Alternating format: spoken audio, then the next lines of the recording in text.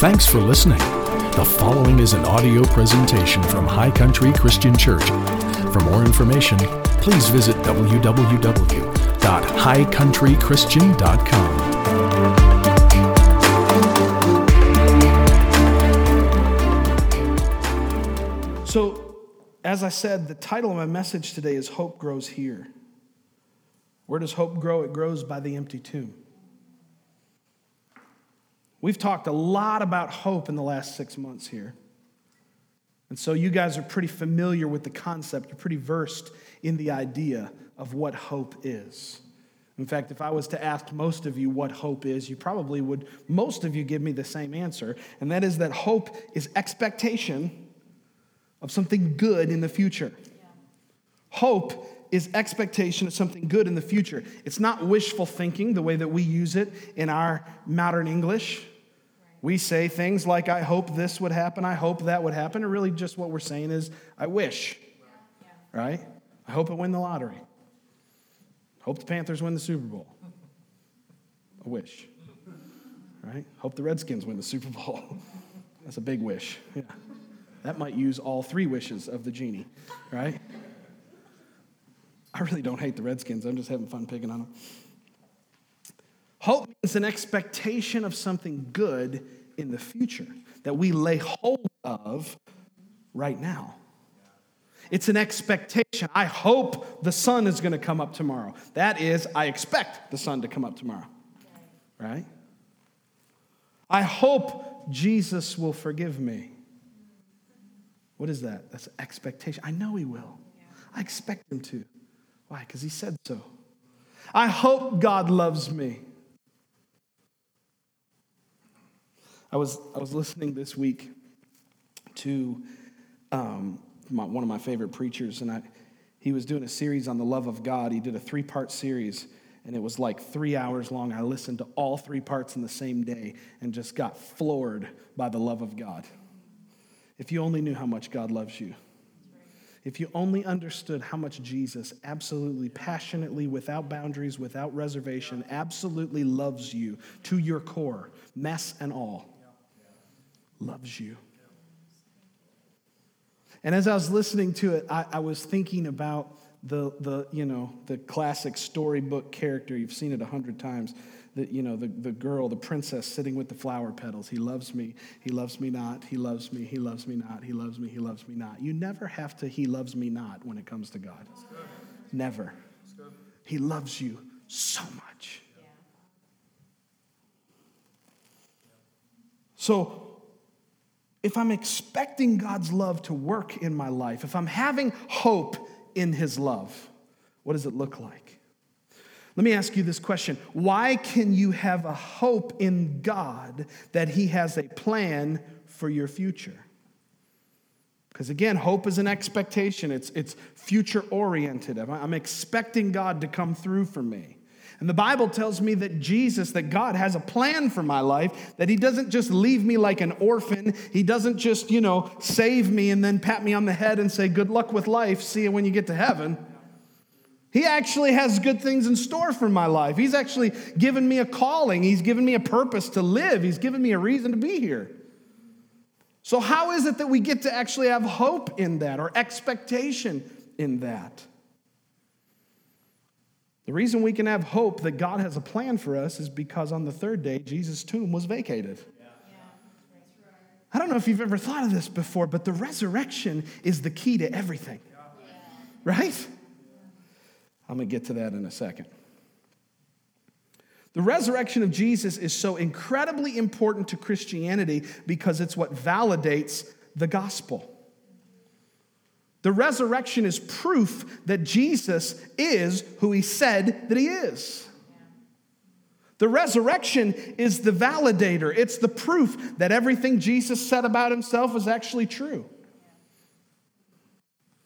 And you don't even have to go to the Bible to find out that he rose from the dead. There's historical evidence that points to it all over the place. It's the most profound miracle in the history of humanity. That Jesus rose from the dead. Last time I checked, people don't rise from the dead. especially not after 3 days. How many 3-day dead people you know came back? You know, funeral's over, everybody's done, we're all going home, getting ready to eat, you know, and it's like, oh, hey, Uncle Henry, thought you were dead. What are you doing? You're creeping me out, man. What are you doing? How often does that happen? It doesn't, right? See, death to the human being is so final. Death to humanity is so final. That's why it grieves us in such an intense way when somebody dies. Because there's a finality to it. Because from the natural, through the natural lens that we live in this natural world, you don't get to overcome death. It just doesn't happen. It's final. But how many of you know the Bible says with God all things are possible? So even death has got to work in reverse when Jesus gets involved. You know, it was pretty final when Lazarus died, wasn't it? Well, it seemed like it was. Till Jesus got to town. And then he turned and looked at Mary and Martha and he said, hey, I am the resurrection and the life. He that believes in me, though he was dead, he gets to live again. Come on. Death's real final if all you got's you. But if you're on God's team, if you're in the household of faith, if you've made Jesus the Lord of your life, if you got a reason to call heaven your eternal home, death is anything but final. Come on. Well, that's tweetable, Frankie. Death is anything but final. Amen? If you're taking notes, I want you to write this down. The cross is proof that God had a plan to rescue you. The cross is proof that God had a plan to rescue you. The empty tomb was proof that his plan worked. The empty tomb was proof that his plan worked.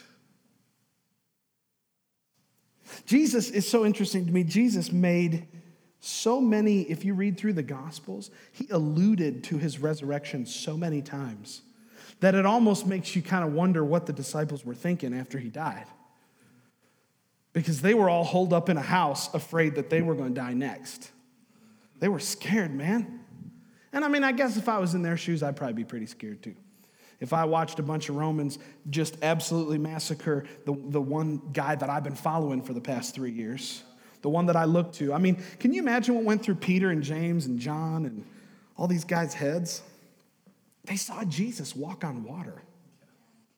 Think about that. They watched Jesus feed 5,000 people with 5 loaves and 2 fish. They watched Jesus take a little kid's tuna sandwich and feed like thousands of people with it. They watched Jesus raise Lazarus from the dead. They watched Jesus heal countless paralytic people and leprous people. They watched Jesus heal the woman with the issue of blood. They watched Jesus. I mean, they just were around Jesus all the time. And every day is some new adventure in God when you're with Jesus. He just walked through town and he'd preach to 20,000 people, and then he'd turn around and he'd heal a bunch of people. And then they would bring all people to him. All kinds of folks would come and they would stand before Jesus and he would just say, be healed, be healed, be healed, be healed, be healed, be healed. And every one of them gets healed. Man, Jesus had a 100% success rate. 100%. Not one person that came to Jesus looking for healing didn't get it. 100% success rate.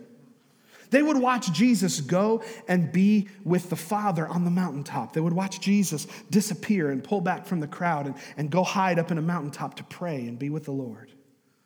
They were around him all the time. They watched him do amazing things.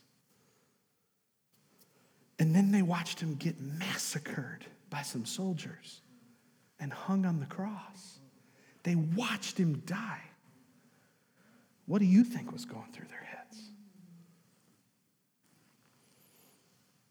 I believe that's why he made the point to allude to his resurrection over and over again while he was still here. I mean, he told everybody. He told the disciples, he told the Pharisees, he told the multitude, he told Mary and Martha, he told everybody, destroy this temple in 3 days and I'm going to raise it back up again. He said, no man takes my life. I give it as a ransom. I'm coming back. He said it over and over and over again to help them through their dark moment because he knew it was going to be dark for them. He knew they were going to hide out in the upper room. Could we say that resurrection was an important concept to Jesus? I think so, can't we? It's such an important concept, not just to Jesus, but to all of us who call Jesus Lord of our lives. It was an important concept to the Apostle Paul as well.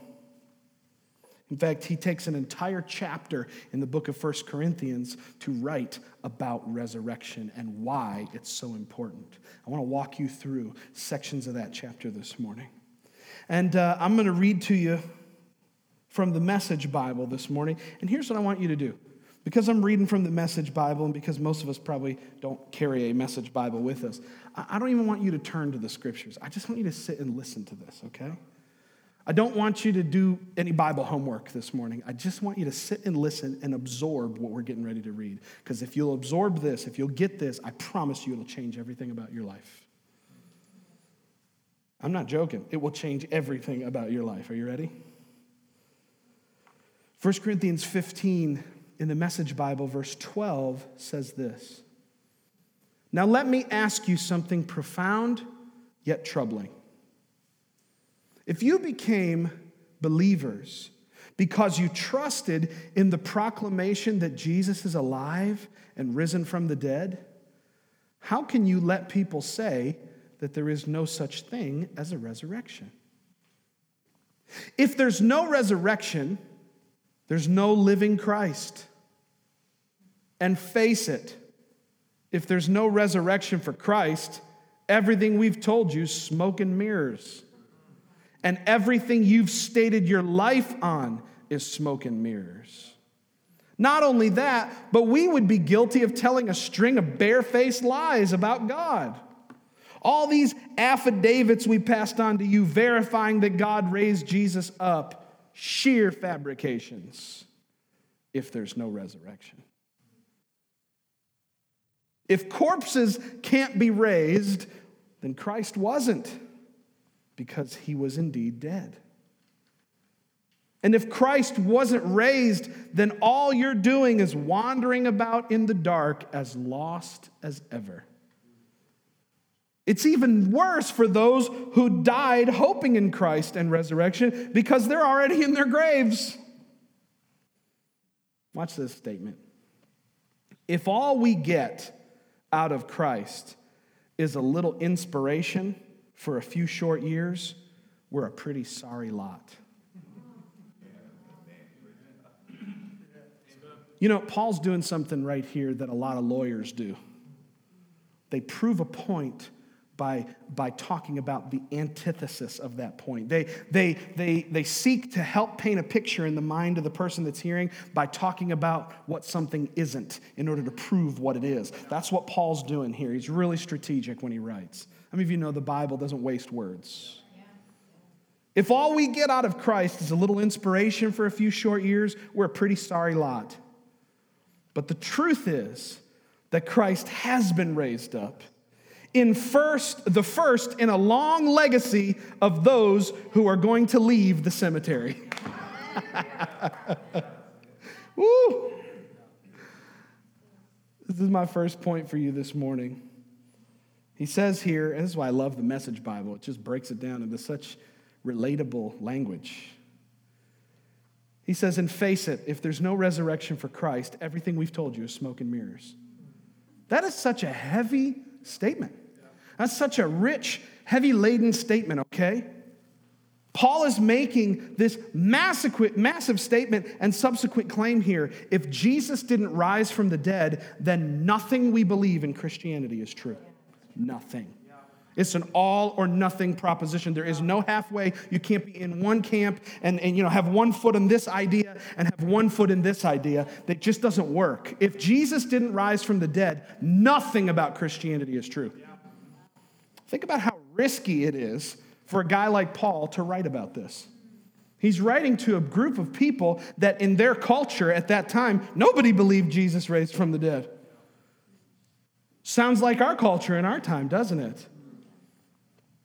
I was just reading a statistic my pastor friend, Pastor West, sent to me, a statistic in an article That for the first time in our nation's history, less than the majority of people identify as church-going Christians. For the first time in the history of the United States of America, only 49% of people say that they go to church and participate in church. There's 1,000 different reasons. I'm not going to go down that rabbit hole, but there's 1,000 different reasons why that is the case. But here's the reality. Sometimes it takes making a gutsy statement like, if Jesus didn't raise from the dead, everything about Christianity is false. Sometimes it takes making a gutsy statement like that to prove the point that Jesus actually did raise from the dead. Amen. Paul places 100% of the burden of Christianity on the resurrection of Jesus. Literally, everything that we believe to be true is tied to this prime reality, that Jesus rose from the dead, that he was dead and he's not dead anymore. 100% of what we believe is rooted in that reality. I mean everything, the authority of the Bible, the power of the gospel. You want to pray and ask God to heal you? You don't get to do that if you don't believe Jesus is risen from the dead. It doesn't work if he didn't rise from the dead. You want to ask God for peace in your mind or sanctity in your marriage? You want to ask God for help in your children? You don't get to do any of that if Jesus didn't raise from the dead. It doesn't work without that. You follow me? Everything we believe is tied to this reality. So much so that Paul said, if there's no resurrection for Christ, everything we've told you is smoke and mirrors. Now let me continue reading from verse 35 down through verse 38. Watch this. Some skeptic is sure to ask. I just love the way Eugene Peterson wrote the Message Bible. It's just so good. Some skeptic is sure to ask, show me how resurrection works. Give me a diagram. Draw me a picture. What does this resurrection body look like? If you look at this question closely, you realize how absurd it is.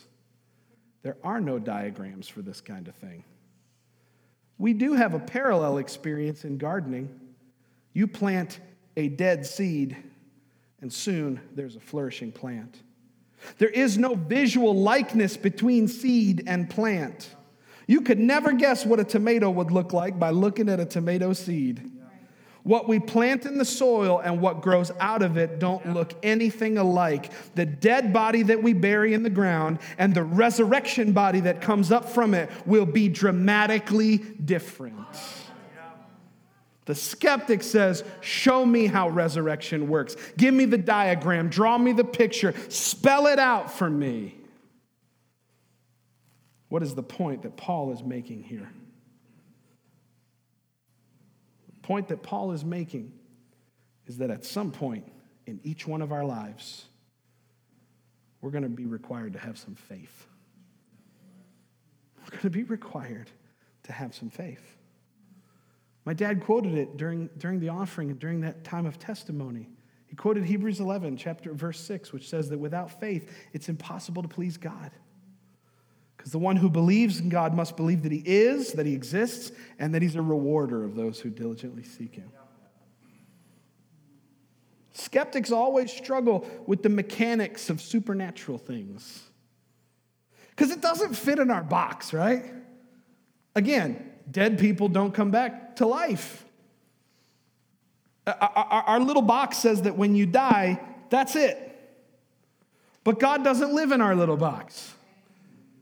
Come on, y'all don't believe me when I say that. God doesn't live in our little box. He's so much bigger than our little box. He created the wood that we use to make our little box. So he's not bound by time and space and history and your opinion and my opinion and, this guy's opinion and what the news says and what this professor says and what that theologian says and what this guy said and what my grandmother thought. God's not bound by any of that crap. I said crap in church on Easter. Can you believe it? He's not bound or limited by any of our reason. He's so much bigger than our reason. And so I can't boil God down to a mechanism and to a theory and to an equation. I can't squeeze God and tack him into a mathematical formula. That's why resurrection just makes skeptics' minds go, like they just don't get it. It just tilt. Did y'all ever play ping pong? Or not ping pong, what is it? Badminton? No. That was awesome. Pinball was what I was trying to say. It starts with a P. Ping pong, pinball. Did you ever play pinball? Did you ever, sure plays a mean pinball. Okay, if you've ever played pinball and you got the little paddles going, and what happens when the ball gets stuck? The board says what? Tilt. In other words, tilt the machine to get the ball moving again. Sometimes when we try to squeeze God into our little theories and into our little equations, our head goes, tilt, stopped moving, I got stuck, I got jammed up, I can't figure this thing out. What do I got to do? Tilt the board, start over, get the ball moving again. The skeptic wants a diagram about how resurrection works, but the reality is resurrection doesn't work like that. The reality is, when it comes to supernatural things, when it comes to miracles, I don't have to understand how it happened in order to believe that it happened. Come on, at some point, this life is going to require some faith out of you and out of me. I don't have to understand how it happened to believe that it did. Glory to God. Jesus is alive. He's alive. He died. Thousands of people saw him dead, and thousands of people saw him alive again. I'm not just talking about what the Bible teaches. The Bible's very explicit and describes all the stuff about all the surrounding evidence around Jesus' death, burial, and resurrection, but also history does. Skeptics saw him die and then saw him alive again 40 days later.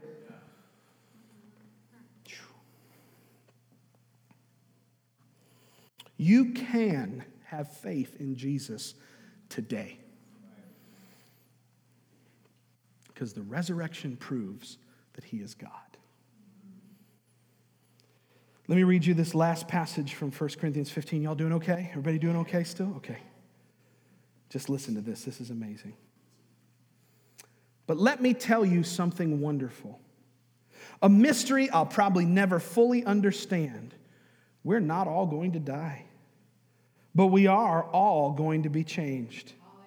You'll hear a blast to end all blasts from a trumpet, and in the time that you look your eyes up and blink, it's over. On signal from that trumpet in heaven, the dead will be up and out of their graves beyond the reach of death, never to die again. At the same moment and in the same way, we'll all be changed. In the resurrection scheme of things, this has to happen. Everything perishable taken off the shelves and replaced by the imperishable. This mortal replaced by the immortal. Then the saying will come true. Death swallowed up by triumphant life. Who got the last word, O death? O death, who's afraid of you now? Who got the last word? Hey, death. Hey, death, come here. Come here. Who got the last word? You or Jesus? Hey, death. No, don't walk away. I'm talking to you. Death, who's afraid of you now? Who? Was it Jesus who rose triumphantly from the grave, that proved his godliness, that proved that he was God in the flesh? Last time I checked, death, you lost, bro. You lost. You lost. Death was defeated when Jesus rose up on the third day. Guys, that doesn't happen normally. That's how we know it was a miracle. People struggle with miracles. Can I just take a second on this soapbox here for a second? People struggle with miracles all the time. They struggle to believe in miracles. Do you want to know why it's possible for you to believe in miracles? Because miracles don't happen all day, every day, constantly. Miracles are not constantly going off in your life. There is a normal way to live. There's a normal way that life functions and happens here. And because of that reality, when you see a miracle, you know it's a miracle because it happened differently than it normally happens. You follow that logic?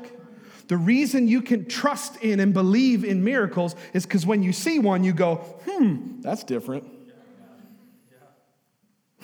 Dead people are not supposed to come back to life. That guy in a body cast is now walking for some reason. That's not supposed to happen. Cancer is not supposed to just dry up. 8 stomach bleeding ulcers are not supposed to just stop and be gone all of a sudden. How can you believe in the miraculous? It's because you see what normal life looks like all the time. So when a miracle comes, you go, oh my gosh, how did that happen? And if you'll let yourself be unskeptical for just long enough, God will meet you right where you're at. If you'll let yourself just believe for just a half a second, God will meet you right in that half a second and show himself strong to you. Glory to God. Hey, death. Who's afraid of you now, you little punk? Who's afraid of you now? Come on, bro. Put up your dukes. It was sin that made death so frightening, and law code guilt that gave sin its leverage, its destructive power. Watch this, watch this. This is so good. Now in a single victorious stroke of life, all 3, sin, guilt, and death, are gone. The gift of our Master, Jesus Christ. Thank God. This resurrection that we celebrate on Easter, this earth-shaking reality is, I love the way the Message Bible puts it, it is a single victorious stroke of life. It's a single victorious stroke of life. In this marvelous reality of Jesus' resurrection, there is a promise to you and to me. It's the promise of hope. It's the promise that we can have something amazing to look forward to in the future, and that we can experience it today. Because Jesus is alive and conquered death, even death is no longer a barrier. The Bible says that when we die, to be absent with the body is to be present with the Lord. If Jesus has been made your Lord this morning, if you've submitted your life to Christ, not only is Jesus not afraid of death, neither are you. Amen. Man, I don't want to die this afternoon. Do you? No, of course not. But am I afraid to? No. No, I'm not afraid to. Because to be absent with the body is to be present with the Lord. I've said this, my wife has heard me say this before. I'm sure my kids have heard me say it too. What's the worst that could happen? I mean, when life gets really bad, okay? When life gets really bad, you're out of money, you just got fired from your job, you know, your kids think you're terrible, I don't know, whatever. Just when life is really bad, your dog died, you know, something awful. When life is at its worst, I love to remind myself, what's the worst that could happen? All this stuff has seemed to go bad in my life and things aren't lining up right now. I'm having a rough day. What is the worst that could happen? The worst that could happen is I die. And I'm immediately face to face with Jesus. That's the worst that could happen to you. You understand how victorious your life is? That even on your worst day, you still missed hell. Even on your worst day, you still get to go face to face with Jesus. The moment that you die, the moment, whenever that day comes, and everybody's got a time, right? The moment that time comes, where am I? Face to face with the King of Kings and the Lord of Lords to usher into and spend eternity with all of him. Glory to God. I want to tell you something. This life, the shortest thing you're ever going to do. Just remember it when it gets difficult. When life gets tough and you don't know how you can go on, I just can't do this anymore. I can't live like this anymore. I can't do this anymore. Just remind yourself, this is the shortest thing you're ever going to do. Because death doesn't work for you the way it works for everybody else, because we've put our trust in Jesus. This is the promise of hope. If death couldn't stop Jesus from living, then sin can't stop Jesus from saving you. I want you to think about that for a second. If death itself wasn't strong enough to keep Jesus dead, then sin isn't strong enough to keep your life bound. If death itself was not strong enough to hold Jesus down, death did not pin Jesus down and say, I got you, you ain't going anywhere. They tried for 3 days. 3 days. Death pinned Jesus down for 3 days. Not because he wasn't strong enough, but because for those 3 days he was busy. He was busy. For those 3 days, Jesus went to hell. And when he got to hell, he announced to everybody there, I'm the one in charge now. I've got the authority. The Bible says he snatched the keys to death, hell, and the grave from the enemy.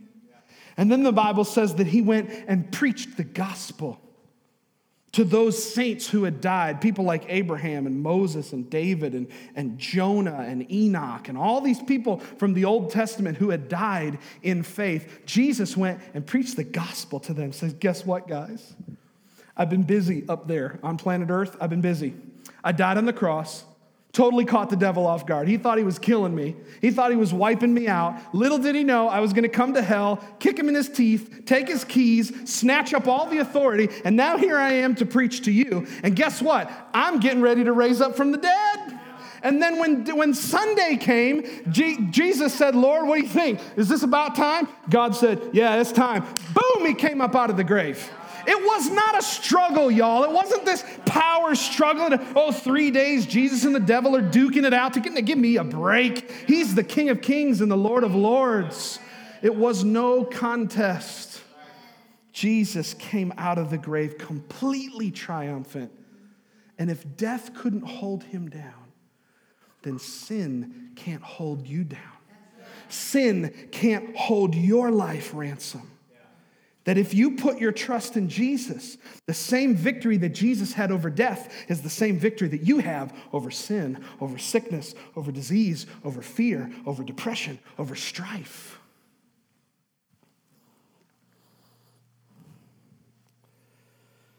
If death wasn't powerful enough to keep Jesus down, sin and guilt aren't powerful enough to keep him from giving you a hope, to keep him from giving you a future. I know for a fact that as I'm talking about this, it's hitting your heart. I know. I've been doing this long enough to know that when we talk about the Word of God, it does something on the inside. How many of you could testify, say, yeah, my insides feel different right now? Something about this is drawing me. Something about this is stirring up stuff in me. It's like, Pastor Josh, it's like you took a spoon and just started stirring up my soup, and all the stuff that's down here is coming up to the top. See, the message of the gospel stirs the pot of your heart. It stirs things around, and you start to go, wait a minute, I've got to reconsider some stuff. Man, maybe I had some opinions about Jesus, and now this stirring is starting to change my opinion.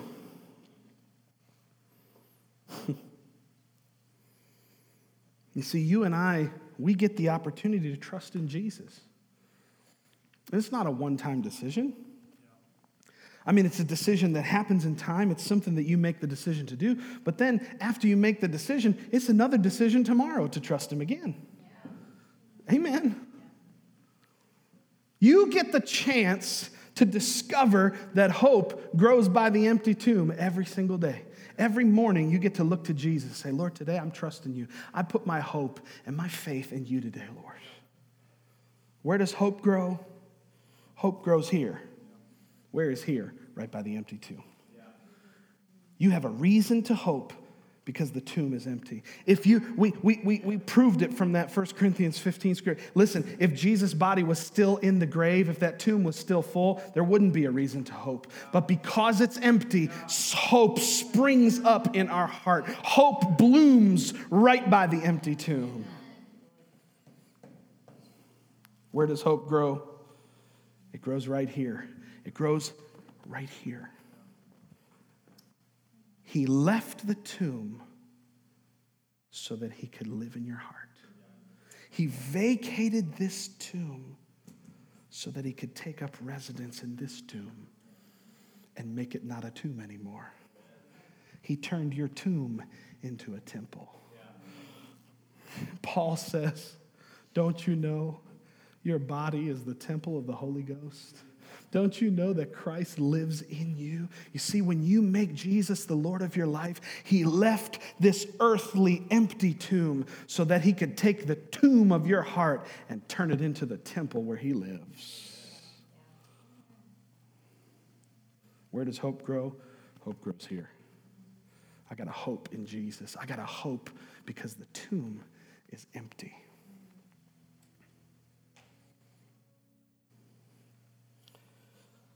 This is the best part of the service, by the way. Best part. It's the part I look forward to every Sunday.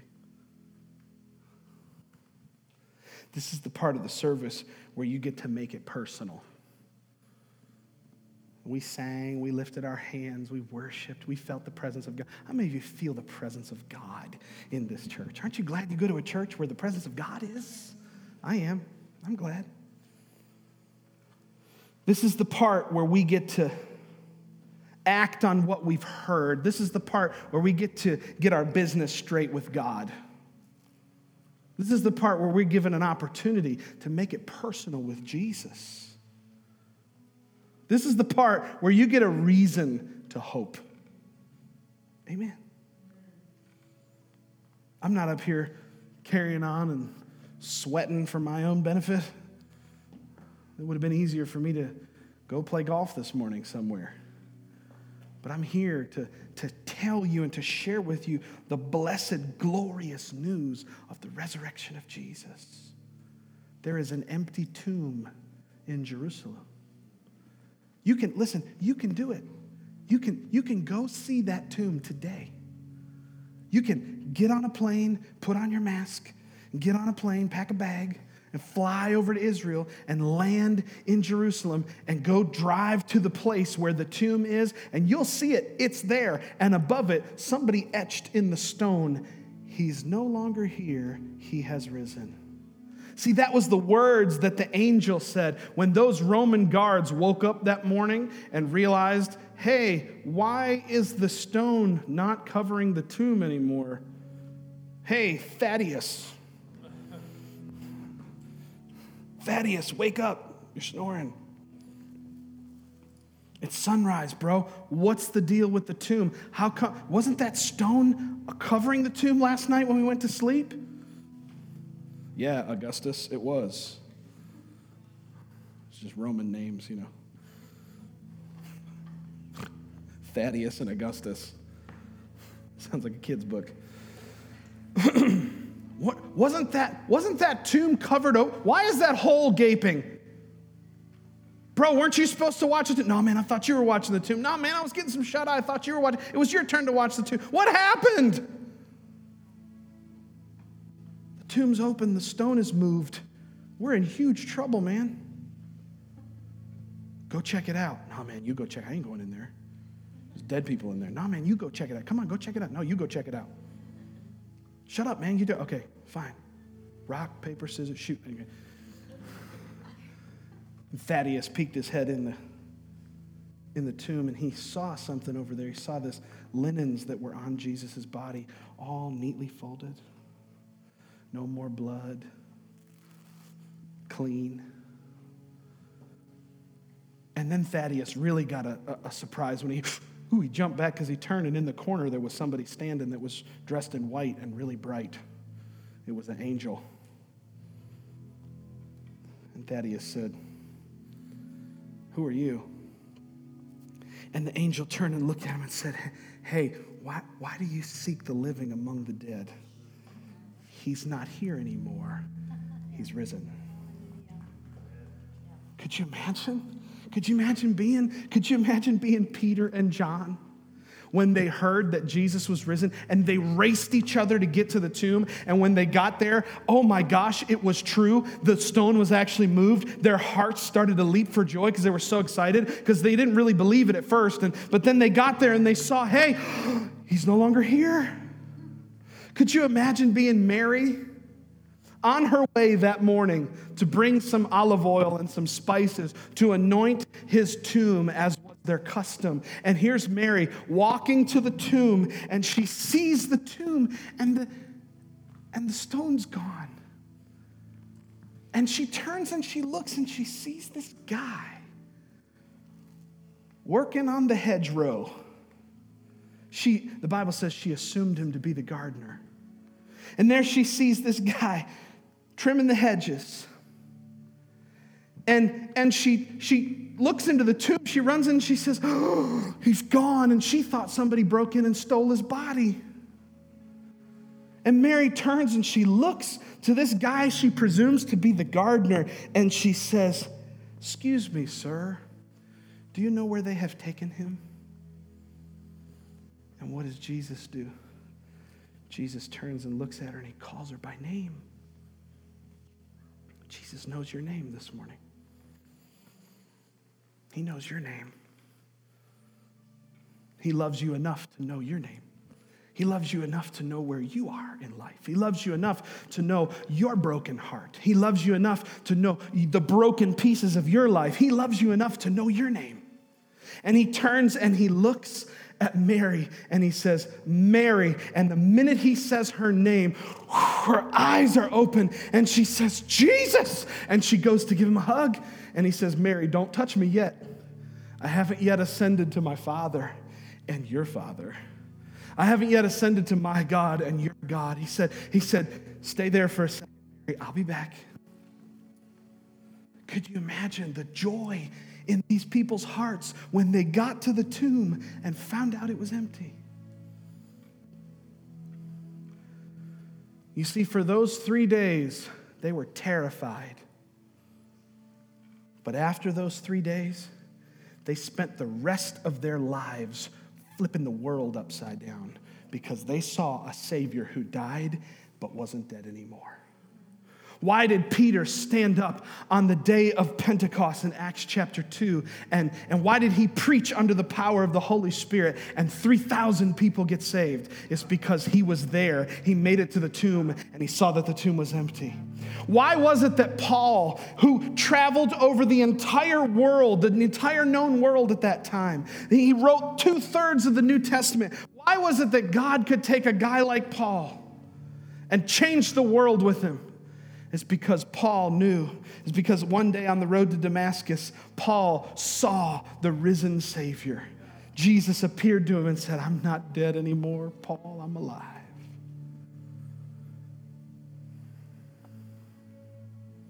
Why is it that the world could be turned upside down by a group of 12 people?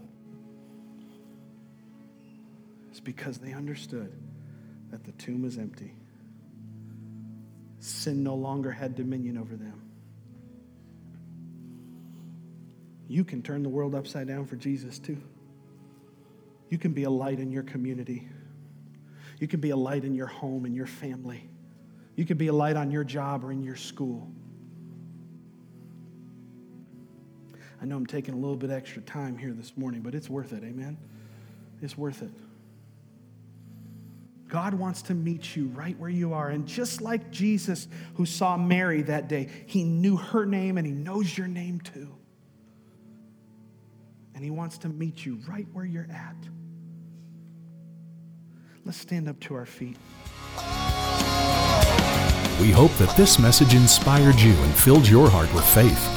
If you would like to visit our church, check out www.highcountrychristian.com for service times and location information.